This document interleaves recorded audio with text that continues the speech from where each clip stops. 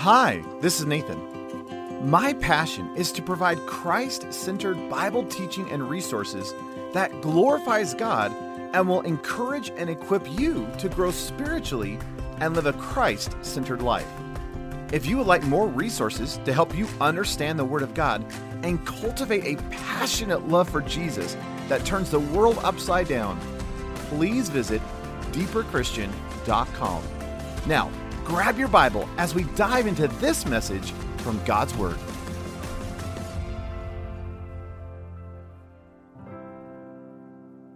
Well, if you have your Bibles, Luke chapter 15. Luke chapter 15. Been really excited. Been walking through, and of course, you know Luke 15. It's the whole prodigal son story. And I've been walking through it just afresh over these last several weeks. And just been really blessed and encouraged and challenged in my own soul. And I wanted to invite you into that this morning. It's interesting as you get into Luke chapter 15, Jesus is telling three specific stories dealing with one particular issue. And the whole context, and again, there's a lot of things that for some reason I've always missed. And I think it's because, we love the prodigal son story, and we know there's two other stories connected, and so we kind of tie them together, but we forget the overarching context, which we need to understand if we're going to truly comprehend what Jesus is doing in the passage. And if you look at verse 1 and 2, Jesus is setting up the context of why he's giving these three stories, these three parables. And he says this is Luke 15, verse 1 through 3. It says, "Now all the tax collectors and the sinners were coming near Jesus to listen to him. Both the Pharisees and the scribes began to grumble, saying, 'This man receives sinners and eats with them.' So he told them this parable, saying." So you got to understand that even before you get into the three stories, you got to understand the context. And the context is the scribes, the Pharisees, the Sadducees, this whole group that are antagonistic against Jesus.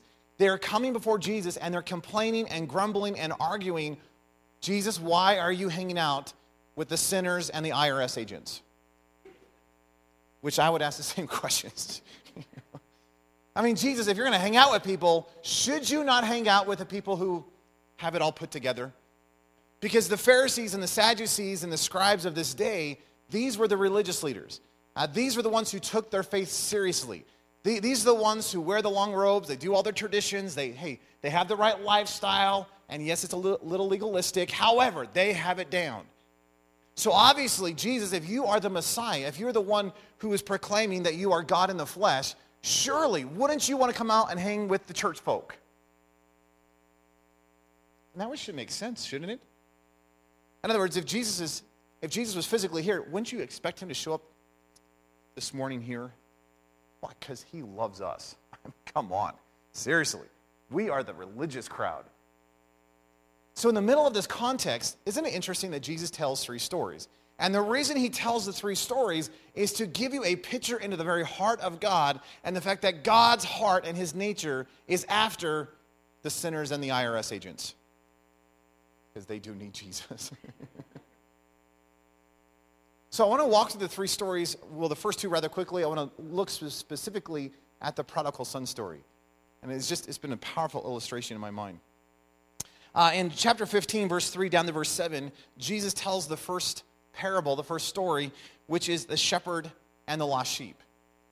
And for just the sake of time, I'll just summarize it really quick. But here's a shepherd. He has 100 sheep. One of them goes missing. And if you are a shepherd and you have one sheep go missing, what does a good shepherd do? Well, Jesus says, I'll tell you what I do. A good shepherd is going to go and find that lost sheep. Well, that makes sense. I used to do youth ministry, and my philosophy of youth ministry is anytime we took a trip, as long as we came back with 90% of the kids, that's a good statistic. Because, there's always one or two parents who are like, if you lose our kid, it's really okay. Don't search too hard. And so, I'm thinking, as a shepherd, if you have 100 sheep and you lose one, that is only 1%. It's not that big of a deal. And yet Jesus says, do you know what God's heart is like? God's heart would go after the one. Now you realize that if you are going to go after the one sheep, you do not leave the 99 by themselves. Because if you have 99 sheep by themselves, you won't have any sheep. So the presumption in the passage is he probably got someone to watch the 99 so he can go look for the one. The other presumption in the passage is that it would be really rare in Jesus' culture for someone to have 100 sheep. So it's probably the community sheep. In other words, these are not my 100 sheep. I am the shepherd looking over the 100 sheep for the entire community. Which means if one of them goes away, this becomes really significant because this is our sheep. So what does the shepherd do? With the overwhelming burden, the shepherd says, I am going to risk my life to go after that one sheep. Now, where you raise sheep in Israel is right on the backside of the wilderness. It's right near the desert. And so if a sheep begins to wander off, the sheep is going off into the wilderness, which is a land of great desolation. It is a land of no water, no food. This is where the wild animals live, so the lions and the bears are out there. The robbers are out in the wilderness, and there's these big, deep crevices in the ground. So as a shepherd, if you're going to go after a lost sheep, you are literally putting your life at risk because you're going to now have to face potential wild beasts and robbers, and you have the potential of falling into these crevices. And isn't it interesting that when the shepherd finds a lost sheep, there is great rejoicing.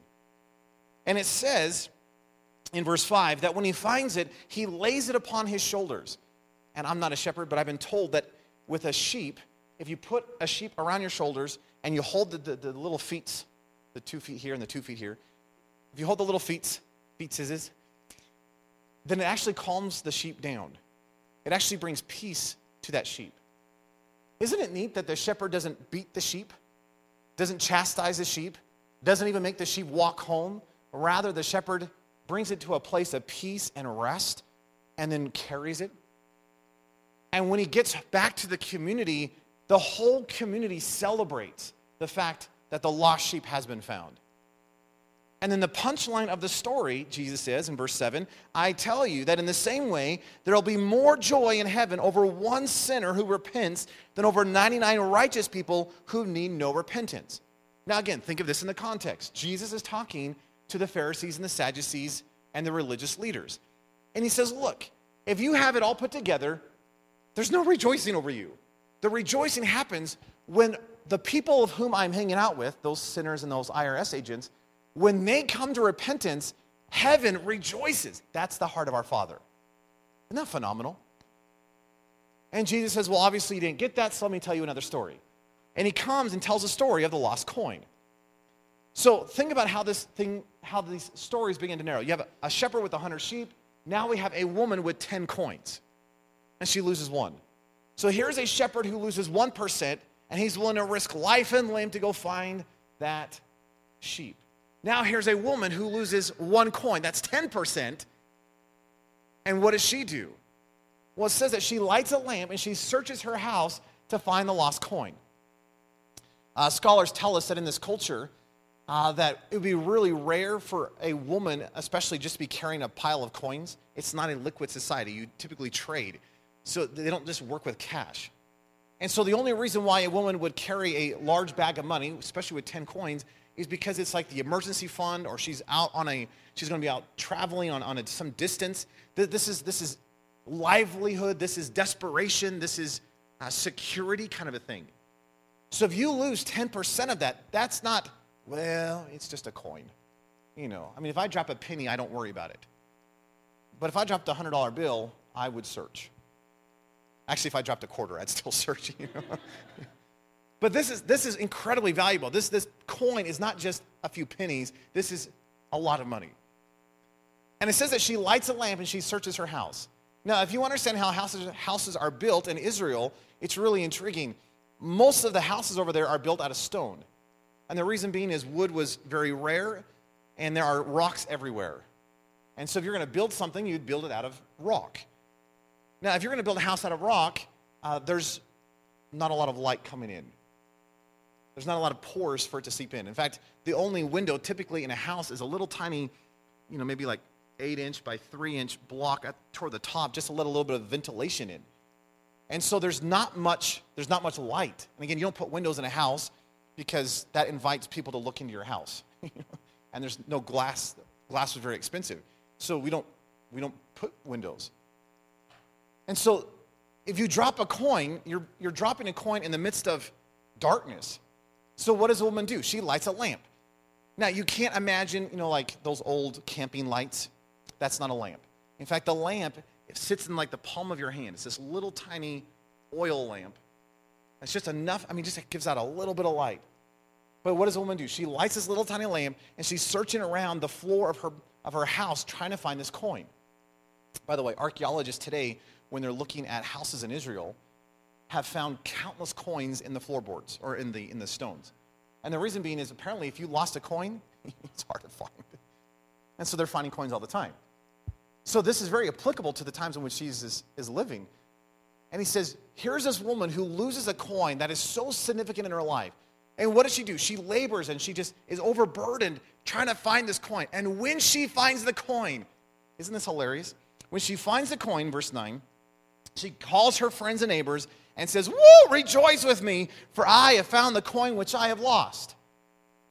So she finds her money, and then she spends money to celebrate the fact that she found her money. Because there's a celebration. And anytime you have a Jewish celebration, there's going to be money involved. Because, hey, you got to buy the party hats and the balloons and the cake and the ice cream and all that other stuff. Okay, well, that's what I would do. But there's an expenditure to celebrate. And I just find that ironic. But then look at the punchline, verse 10. In the same way, I tell you, there is joy in the presence of the angels of God over one sinner who repents. And again, think about this in the context. Jesus is talking to the Pharisees and the Sadducees who are asking and grumbling, why do you spend so much time with sinners and tax collectors? And Jesus says, but do you know the heart of my Father? Do you know what God's heart is all about? His heart is about those lost. And he's willing, even when it's only 1%, if he had 100 sheep and he goes lost, he's willing to risk life and limb to go search for that one sheep. He's like this woman who loses a coin, and out of great desperation, he's willing to search, labor, tirelessly trying to find that lost coin. And when he finds it, there's great rejoicing. And then he narrows the whole story even more, and he tells the popular story of the prodigal son. And it's all about a father with two sons. And I would actually like to read Luke chapter 15, starting verse 11. Listen to what Jesus says. It says in verse 11 that Jesus said, "A man had two sons. The younger of them said to his father, 'Father, give me the share of the estate that falls to me.' So he divided his wealth between them. And not many days later, the younger son gathered everything together and went on a journey into a distant country. And there he squandered his estate with loose living. Now when he had spent everything, a severe famine occurred in that country, and he began to be impoverished. So he went and he hired himself out to one of the citizens of that country, and he sent him into his fields to feed the swine. And he would have gladly filled his stomach with the pods that the swine were eating, and no one was giving anything to him. But when he came to his senses, he said, how many of my father's hired men have more than enough bread, but I am dying here with hunger? I will get up and go to my father, and I will say to him, Father, I have sinned against heaven and in your sight. I am no longer worthy to be called your son. Make me as one of your hired men. So he got up and came to his father, but while he was still a long way off, his father saw him and felt compassion for him and ran and embraced him and kissed him. And the son said to him, Father, I have sinned against heaven and in your sight. I am no longer worthy to be called your son. But the father said to his slaves, Quick, bring out the best robe and put it upon him, and put a ring on his hand and sandals on his feet, and bring out the fatted calf, kill it, and let us eat and celebrate. For this son of mine was dead and has come to life again. He was lost and has been found. And they began to celebrate. Stop right there. We'll finish the story in a second. Jesus is telling the story about a father who has two sons. And the younger son comes up to the dad and says, Dad, I wish you were dead. Spits in his face, demands his inheritance. And I know it doesn't say he spit in his face, all that stuff, but that's culturally the same thing. As a young man, you do not walk up to your parents and say, I want my inheritance. Because that would be the same thing as saying, Dad, you have no value in my life. I want no relationship with you. I wish you were dead. I want what I have coming to me. So I don't want to wait till your death. I want it now. Now, you got to recognize that this was not written in America. This was written in the Middle East, which is an honor-shame culture. It's a patriarch kind of society. And in an honor-shame culture, you do not do this. I mean, we wouldn't do that here, let alone there. This is so shameful. This is the father, by legal right, had the opportunity to kill his son at this moment because you do not dishonor your parents. So here's his son, imagine this. Walks up to his dad and says, "Dad, I wish you were dead. I want my inheritance." And what does the father do? The father says, "Okay," and gives him the inheritance. Now, again, you got to think about this culturally. They do not have a cash-based society. It's all based on trade and barter, which means if you don't have a cash society, in order to get cash for your inheritance, that means suddenly you got to take property, you got to take animals, you got to take things you own, and now sell them at a discount so you can have the quick sell. Does that make any sense? In this culture, if you're going to sell property, oftentimes it would take months for it to go through. Probably sounds very similar to our day, doesn't it? But there was this whole legal process. And you wanted to see the land, or you wanted to see the animal, you wanted to make sure it wasn't sick, so you wanted to give it a few weeks. And you went through this process to really know what you're buying. So if the son is urgent for his inheritance, and the father had to hurry and quick sell everything, he's having to sell it at a huge discount. So here's his son who has an inheritance, and yet his inheritance is actually, it's not going to be even that big. But he would rather have it now and disassociate himself relationally from the father than actually wait it out and spend time with the father.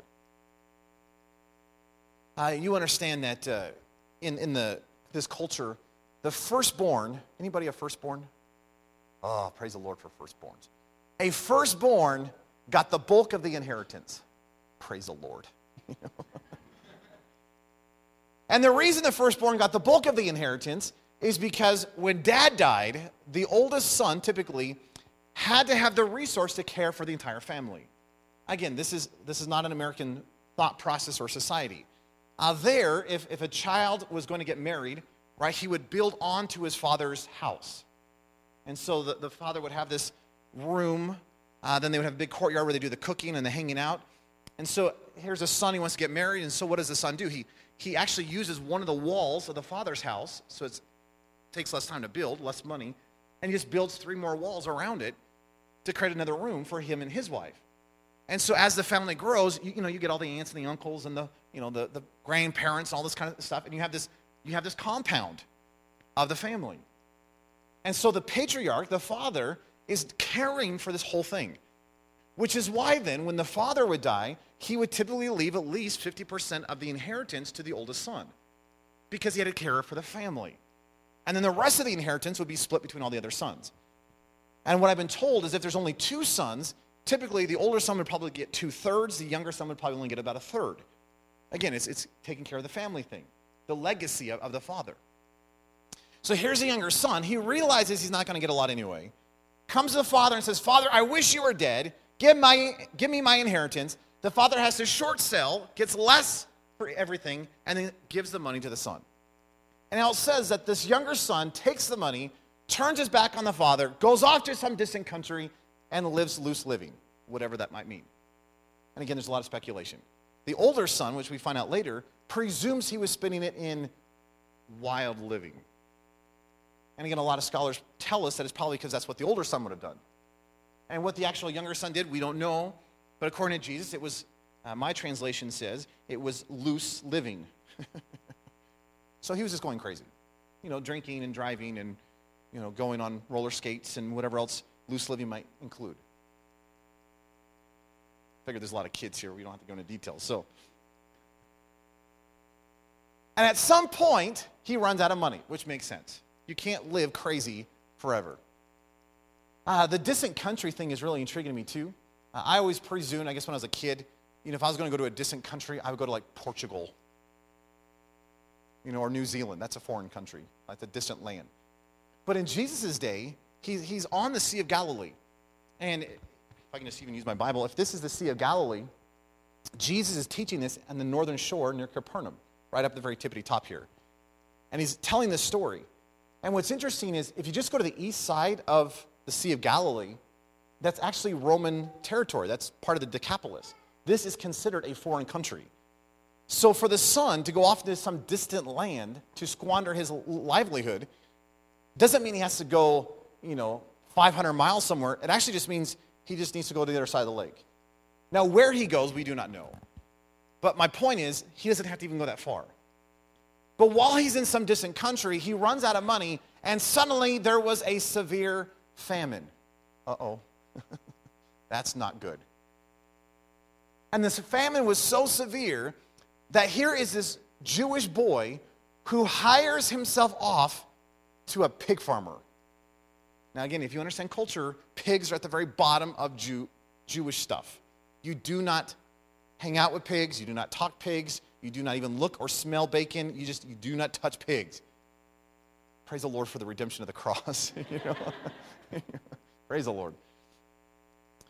So here's this Jewish kid who was in such desperate need, he was willing to debase himself at the very lowest level in Jewish culture and work with the pigs. In fact, he looks at what the pigs are eating and said, oh, they're even getting something better than what I'm getting, pigs will eat anything. So to want what the pig is eating, that is desperation. Now, we're actually told that the pigs didn't even get much to eat, because it says that he wanted to fill, verse 16, he would have gladly filled his stomach with the pods that the swine were eating. The pods there is the carob tree, and it drops these little, it looks like a big, like a green bean kind of a thing. It's this really hard, and if you break it open, there are these little, I don't know what you would call it. It's not a nut, it's not a seed, it's just this, it's a carob plant. And a lot of times, if you just suck on them, it kind of has a chocolatey flavor. It's not chocolate. It's definitely not chocolate. And pigs can barely digest this. Humans can basically not digest it, but at least can give you some sustenance, barely. And he's looking at these carob plant things that the pigs are eating, so the pigs aren't even getting slop. They're eating carob plants, which is like the last thing you would give an animal. And he's like, oh, if I could just even eat the carob plants. I mean, that'd at least be something. So he's in absolute desperation. Isn't it interesting that we look at a famine and we go, oh no, look at his desperation. And yet when I've talked to Jews that have become believers, they look at this story and they say, do you realize that the famine is actually the providence of God in this kid's life? That he needed a famine to awaken him to his desperate need. Why was he willing to return to the Father? Well, famine. And if the famine wasn't there, he would have just been content in just hiring himself off and just eating muck that he may have never returned. And I mention that because I don't want us to forget the fact that in our own lives and the people that we know, sometimes God uses crazy situations and circumstances as the means to draw them unto the Father. And sometimes I think we as believers, we want to step in and kind of get people out of their famines, their desperation as quick as possible because, well, we don't want to go through that either. And yet sometimes it is the desperation that brings someone to the end of their rope where they say, I need God in my life. Just a thought. So while he's with the pigs, he makes this statement. I love verse 17. It says, when he came to his senses, because up to this point he hasn't been. He gathers some insight, and he says this. He reasons with himself. He says, how many of my father's hired men have more than enough bread, but I am dying here with hunger? He's not talking about the father's servants. He's not talking about the father's slaves. And undoubtedly the father had those. The word here in the Greek for hired men or hired servants is actually the term of like the guys who stand on the edge of the road waiting for a hire every single day. This would be the same group of people when Jesus told the story about here's this group of people, and the owner comes out and says, hey, do you need a job? Hey, I'll give you a denarius for the day's wage, and go work in my field. And later on, he goes and sees some more guys. Hey, come and work in my field. Later on, hey, and then right before closing, hey, why don't you work in my field? And they all get the same amount. Remember that story? And of course, the ones who were there all day long in the heat of the day were complaining that they got the same amount as the other ones. But that's this idea. It's those kind of workers. There's no guarantee of a job. There's no stability. There's no security. You're not an actual servant of a wealthy landowner. Rather, you're the guy on the edge of the street every single morning saying, "Hey, could you hire me? I'll work in the fields. Hey, could you hire me today?" So there's no security. There's no stability. But the Son says, even those guys have it better than what I have. And so he reasons with himself, if I could just return, I will go to my father, verse 18, and I will say to him, Father, I have sinned against heaven and against you. I am no longer worthy to be called your son. Could I just be one of those guys on the side of the road that you can hire me once in a while, and that would actually do better for me than what I'm in right now. So don't even make me a servant. Don't make me one of your slaves, because they had guaranteed food and housing and clothing, that kind of stuff. He says, I don't even need that. Can I just be the guy on the edge of the road? And so he says, Jesus says, verse 20, that he got up and came to the Father.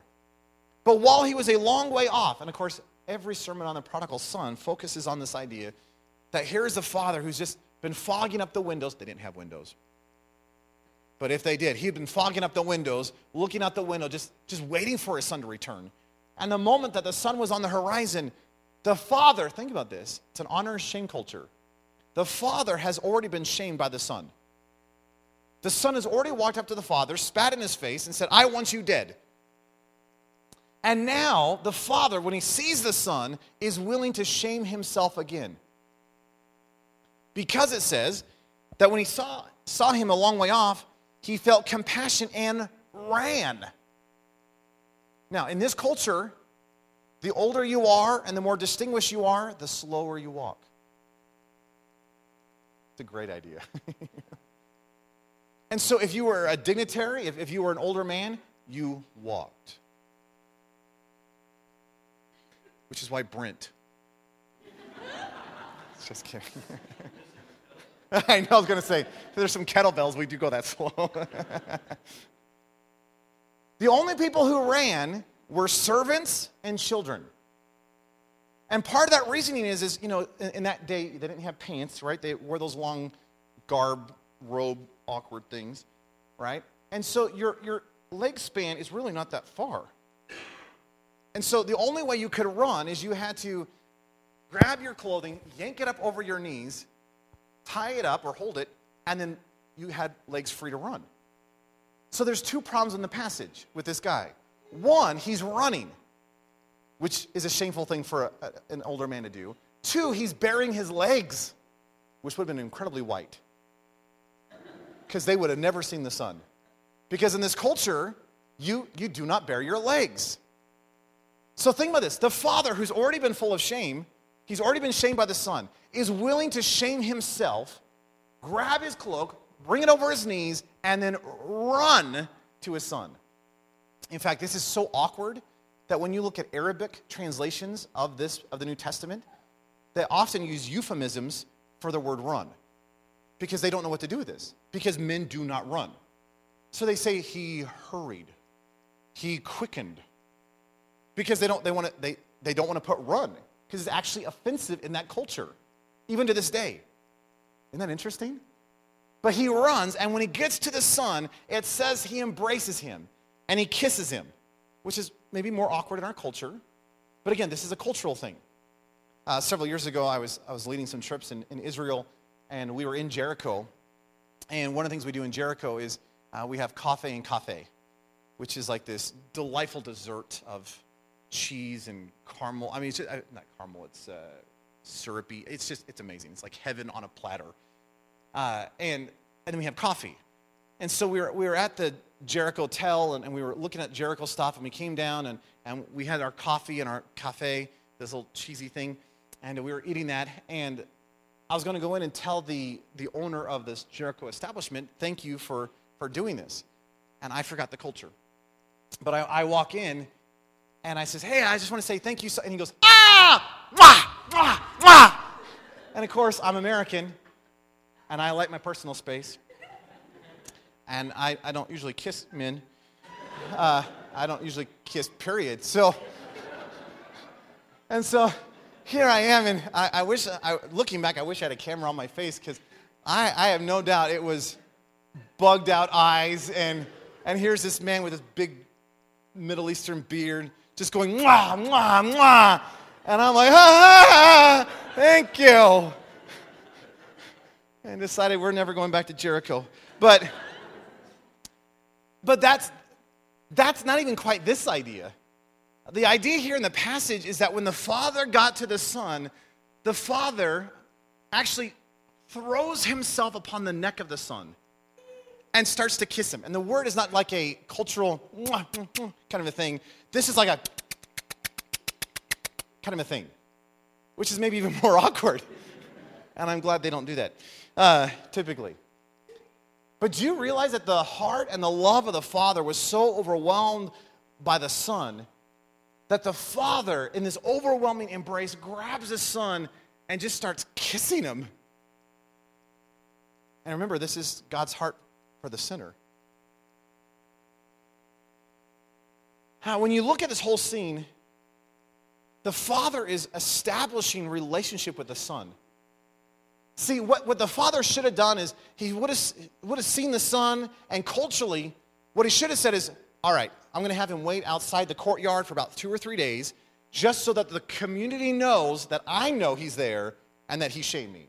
And then I might give him audience, and then I might, we'll figure out something.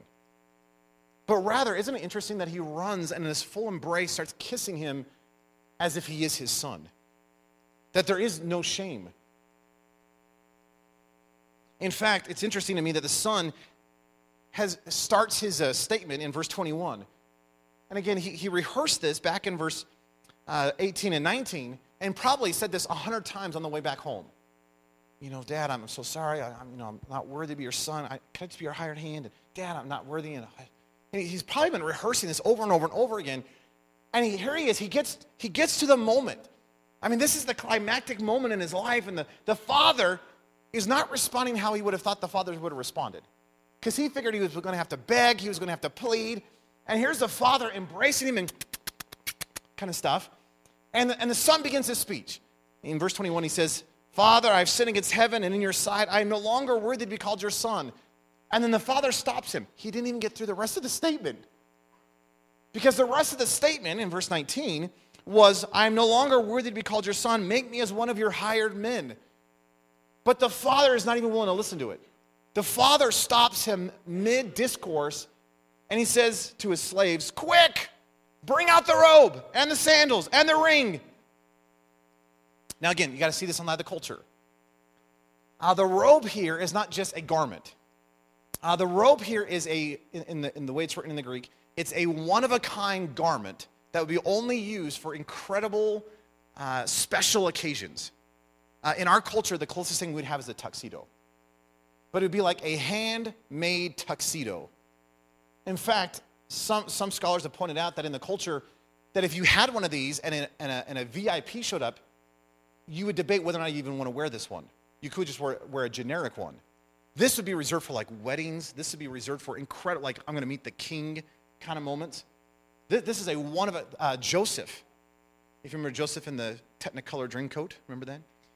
If you heard that one. But when Jacob made this multicolored coat, this robe for his son, it was a one-of-a-kind robe it distinguished Joseph as the son. And later on, when that robe was brought back to Jacob, and it was smeared with blood, Jacob goes, that was my son's. So it's identifiable. That's what this robe is. And so the Father says, hey, grab the robe, go get it. And comes and puts it upon the Son. Now, isn't it interesting? The Father did not ask the Son to go take a bath. He smells like pigs. He's been hanging out in slop. He is dirty. He is mucky. He has a smell of a pig upon him, which is repulsive in a Jewish culture. And yet, rather than having him clean up so that he could be clothed properly, the Father just clothes him with the best robe. Sandals in this culture was only reserved for sons fathers and sons. Even servants typically went barefoot. So the fact that the Father went and got sandals and put them upon the feet of the Son was, again, a sign of restoration, that this is my son. The ring isn't just some random ring. This is the signet ring of the family crest. This is the ring that, of course, if you know those, like, you know, the wax seal, kind of the idea. It's that. So that if there's business deals, there'd be this piece of clay. We'd press the seal into the clay and have the official family stamp in there. In other words, the father is giving the authority of the family to the son. So imagine this scene. All that's taking place, the son is being restored. There's not like if you want to earn my trust again, maybe I'll trust you eventually. There's none of that in the passage. Here is a son who has shaken his fist in the face of the father and says, I demand my own rights and demand my own way, and ran off and lived in loose living. And yet, while he was a long way off, the father, in overwhelming compassion, sees the son and shames himself to run, embrace, kiss, clothe, sandal, put signet ring on his hand, and brings about a restoration, a healing, a life that says, you are my boy. And Jesus says, that's how God feels about you. When you, in your sin, in your depravity, right, Romans 5:8, while we were yet sinners, while we were shaking our fists in God's face, Christ died for us. He did not wait for us to clean ourselves up. He did not wait for us to figure things out. What did he do? He took the initiative. He ran, embraced and kissed and clothed. In fact, the father says, hey, grab the fattened calf and kill it. We're going to have a party. And a fattened calf, I've been studying that out. It's really interesting to me. What I've learned is that most families don't just randomly have a fattened calf. If you have a calf, especially in time of famine, you're not going to fatten it up. You just want to keep it surviving. The only reason you would have a fattened calf is that you had a dignitary coming and you knew that at such and such a date there's going to be a big celebration. And so you wanted the best kind of veal, and so you knew, okay, about 6 months from now, he's coming, so I need to make sure that I get a cow birthed in time so I have enough time to fatten it up so that when the celebration happens, we can kill it. So there's been a lot of planning in this process, which tells you this calf was not for this kid. According to Jesus, there was this big party on the horizon. Some big dignitary was probably going to be coming into town, and the father was going to honor the dignitary with the fattened calf. But the father's love and compassion for his son was so great. He said, there's no better use of that calf than for my son. And so we'll figure out something else for the dignitary. We'll have chicken or something. And hey, we are going to celebrate with the fattened calf. And it says that they killed the calf. And of course, the statement is, this son of mine, verse 24, was dead and has come to life. He was lost and has been found. And they began to celebrate. Now, I don't know what you think of when you think of a good Jewish celebration. For some reason, I think very somber. And I don't know why. But in my mindset, and maybe it was the whole Jesus of Nazareth film back in, like, what was it, the 70s? It's so just, oh, verily. That kind of stuff. It just seems very drab. But you realize that a Jewish celebration is a party. Some of the most exuberant celebrations I've ever seen is in Israel. That when there's a big party, everyone dances. Everyone dances. And if you don't know how to dance, all you got to do is learn that, Jewish turn the light bulb thing. Anyway, now you know some Jewish dancing. But there's dancing and there's feasting and there's big celebrations and laughing and just there's exuberance. That's what's going on with the son. And could you imagine what this must have been like for the son? That here you are, you have spent everything, you've wasted everything, you've rebelled, you've shaken your fist in the father's face, and yet what did the father do? He brought restoration, he brought healing, he made you his own son, and now here you are at the party, and you look over at your dad, and what is your dad doing? He's celebrating. He's dancing over you. Do you realize that's what God does for us? In fact, in Nehemiah 8:10, it says that the joy of the Lord is your strength. Psalm 16:11 says that in him, in Jesus, is the fullness of joy. At his right hand are pleasures forevermore. Do you realize that God's rejoicing over you should cause you to have strength? And there's no doubt in my mind that here is this younger son who is just overwhelmed by the love and overwhelmed by the graciousness and overwhelmed by the mercy and the compassion. And yet as he watches his dad dance and celebrate and rejoice at the fact that he's returned home, there's strength of the soul that happens in the younger man. I love that story. And I say all of that because I want to tell you two twist endings that Jesus gives to the story. Interestingly, supposedly, what I could find is that the story, what we just walked through, was a typical story that Jewish fathers would use to teach honor and shame to their children. But Jesus changed the ending. In the original story, the way that the Jewish fathers would teach the story is, here's a father who had two sons. The younger son said, "Dad, I want my inheritance. Wish you were dead." And out of the overwhelming shame, the father was willing to give him the cash, goes off, spends it in loose living, comes back, and here's how the original ending went. As the son was returning back to the community saw the son on the horizon and says, "That is the kid who just brought shame to the father." And so as the community, we are going to stand up for the right of the father and bring about justice. So the community stands up, goes over to the son, and kills him, which was legally okay because he dishonored the father. And Jewish fathers would tell the story as a way to say, that's not how you treat me. Which does make sense. We should not treat our parents that way. But think about this. Jesus tells a story that they knew quite well, but changes the ending. Why? Because he's talking about the heart of the Father. He's talking about the heart of God. And Jesus says, do you realize that when the sun was just a speck in the horizon and the Father saw the sun, what did the Father do? Ran out to the sun.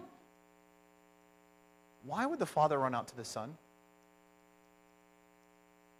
And the presumption is because everyone in the story knows the story, or everyone in that culture would have known the original story. Which is what? The community would have raised up and went out to kill the son. So what does the father do? The father is willing to shame himself, grab his cloak, bring it up above his knees, and run to the son and embrace him before the community gets there to kill him. And Jesus, do you realize that the heart of our God is so good that when justice demands your death, because the wages of sin is death, what did God do? He ran out in front of the community and he embraced you to save your life. Isn't that beautiful? And I know we call the story the prodigal son, but that's actually a bad term.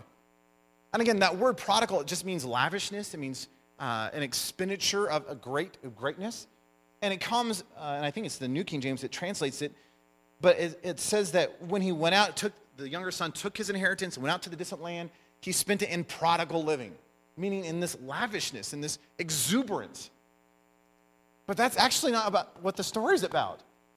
The story is not about a prodigal son. Do you know what the story is about? It's about a prodigal father. Because when the son returns home, do you know how the father responds? Prodigally. That's not a word. But he becomes the prodigal. Not because he's sinning, but because he's overwhelming, he's exuberant, he's lavish in his mercy and kindness and love. And the story is actually all about a prodigal father in his overwhelming love that steps in and saves the son and restores him. Isn't that an incredible ending? And Jesus, this whole thing would have just turned this whole world up. Everyone listening would have been turned upside down. But what was the context? Pharisees and Sadducees, the religious leaders. Could you imagine if they were listening to this story? They would have heard this story they probably have told their own kids the same story. But when Jesus changed the ending, they would have been like, no, that's not my God. No, you are messing with something. Why? Because we are right and good, and the whole point of this story in the original was you need to be like the older son, obedient, good, kind. Hey, you stay at home, you just do what you're told, you honor the father. So Jesus adds another ending, which is the plot twist number 2, which is the older son. And for the sake of time, I'll just summarize it, but it says that the older son came in from the fields, and he heard all this celebration and all this dancing. And he goes to a servant and says, what's going on? And he says, oh, your brother returned. Your dad had this big celebration, killed the fatted calf. Woo, come party. And the indication in the passage is the servant presumed the older brother would have been excited about this, which obviously he's not. Here's what's interesting. All growing up, I presumed the older son was the model son. He did what was right, stayed at home, was proper. But do you realize that the older son had the exact same problem that the younger son did? He didn't want relationship with his father. And you see that countless times in the passage. The fact that the son is actually working in a far distant field, which, in other words, the son comes home, there would have been a party happening. If it was like, imagine on our campus, if this was where the party was happening and you were over near the dorms, you would hear it. Right? If Brent was dancing, right? And Philip was twirling with his daughters, you would hear the exuberance on the other side of the campus, which means the son in this distant field had to be quite a distance away. And here he is at the end of the day coming back. He doesn't go to the father.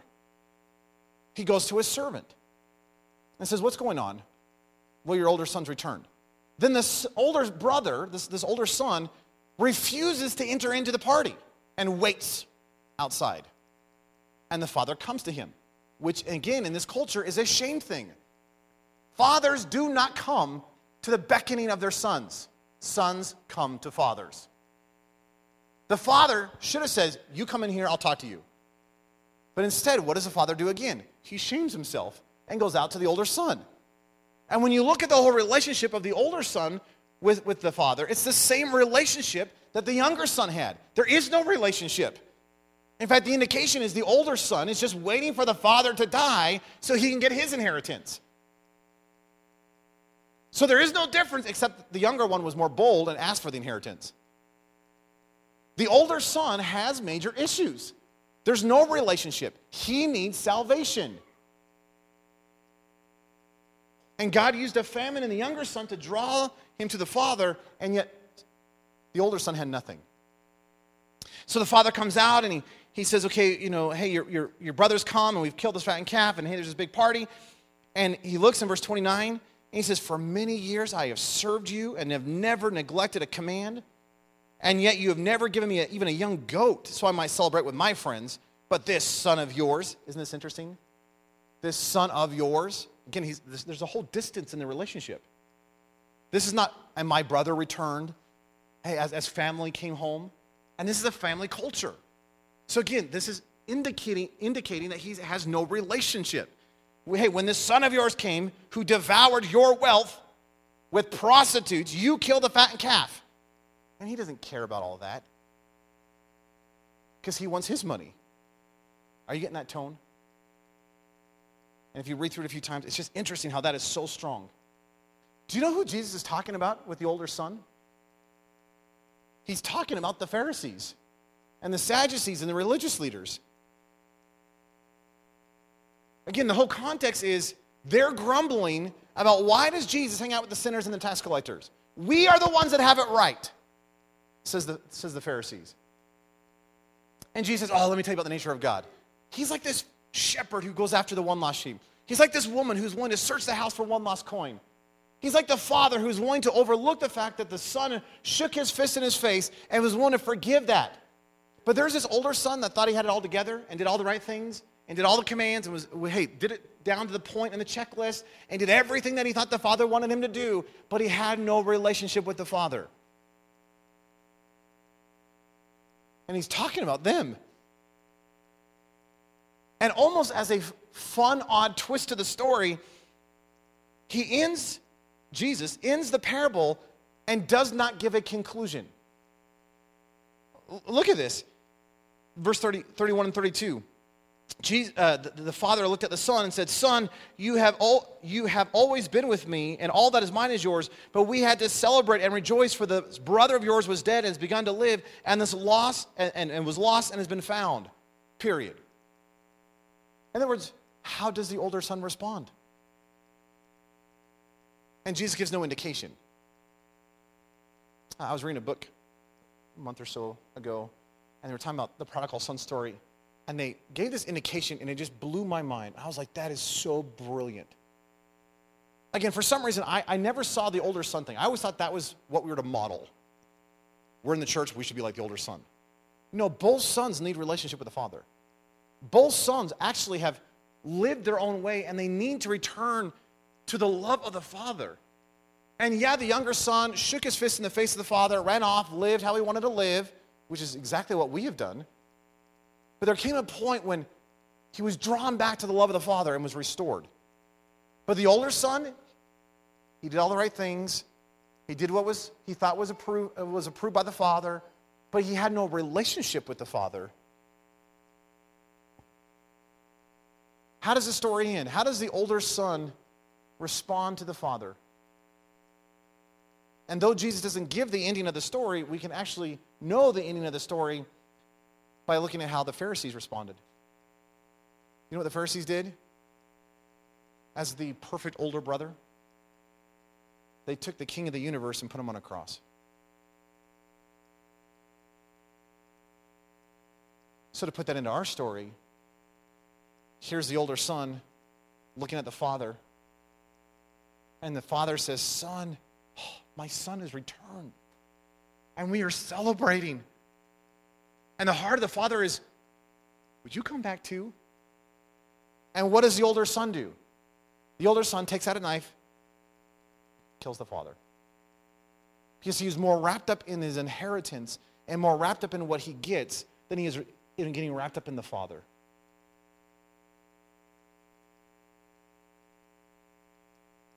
Do you realize that we are one of those two characters in the story?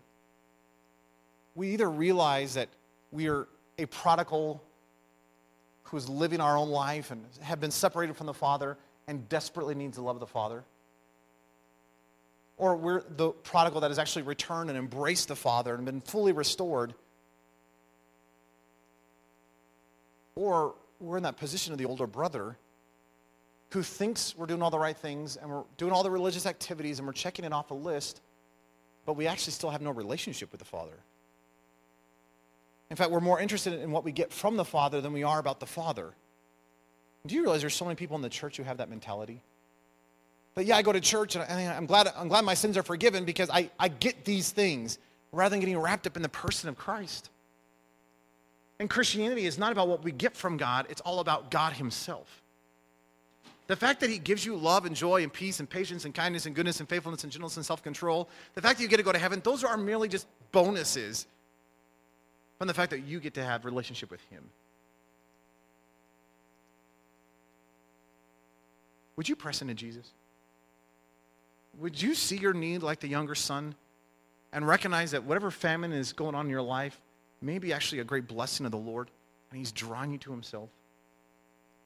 And would you not allow your heart to be hardened like an older son that says, I'm doing all the right things, but I want my own way. And I'd actually rather God get the things from you, but I actually don't want any relationship with you.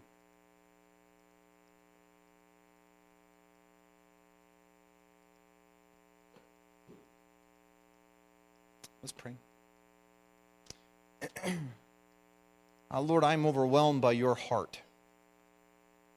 The fact that you, like a shepherd, wants to go after a lost sheep, even if it's just one. That you're like this woman who loses the coin and you are so desperate to find that lost coin. Lord, you are like a father who's willing to not only be shamed, but then you're willing to shame yourself for the rescue and the salvation of the son. That your heart is overflowing with mercy and kindness and compassion and love for your kids. Lord, could you allow us to see our need of you? Jesus, could you cause us to be overwhelmed by the reality of our sin and that we would see that our desperate need for the Father? And Lord, you're not looking for a hired hand, you're looking for sons and daughters that you want to bring restoration and forgiveness and salvation to. Lord, don't let us take that for granted. Because we all have sinned and fallen short of your glory. We've all have shaken our fist in your face in rebellion and sin and just saying, hey, I want it my way. And yet you, while we were yet sinners, you died for us. Lord, do not let us take this for granted. Lord, I pray that if there's sin in our life, that we would humbly come before you and that we would find ourselves at the foot of the cross and that we would throw ourselves upon you and that we would seek your face. Lord, may we live in the celebration and the joy. May that joy be our strength as we realize that you have brought a great salvation to our lives. And that while our sin, the justice of that demands death, you sought relationship. And Lord, don't let us become like this older brother. Lord, don't let us become so arrogant in thinking that because we haven't, quote unquote, gone astray as badly as our brother, because we've done all the religious duties and because we've done the actions, that somehow that gives us relationship. Because the older son needs you just as much as the younger son does. So Lord, would you forgive us of our arrogance? Lord, would you bathe us in humility? Would you allow us to realize this is not about us and our religious duties and our religious whatevers. This is about relationship with the Father.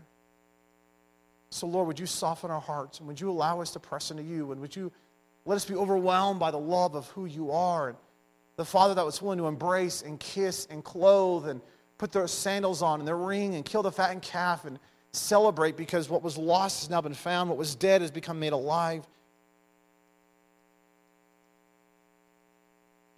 And Lord, would you not only do this in our life, but would you give encouragement to our souls for the people around us who we see living as a younger brother or as an older brother, but desperately need the Father. Would you remind us that there is nothing so hopeless. Even some kid working on a pig farm in the middle of a famine is not beyond your reach. And you will use whatever means necessary to draw them unto you. But Lord, start with us. Lord, we thank you that you are a good Father, that you are a good, good shepherd. We just love you and we praise you and just give you the praise and the glory in your precious name. Amen.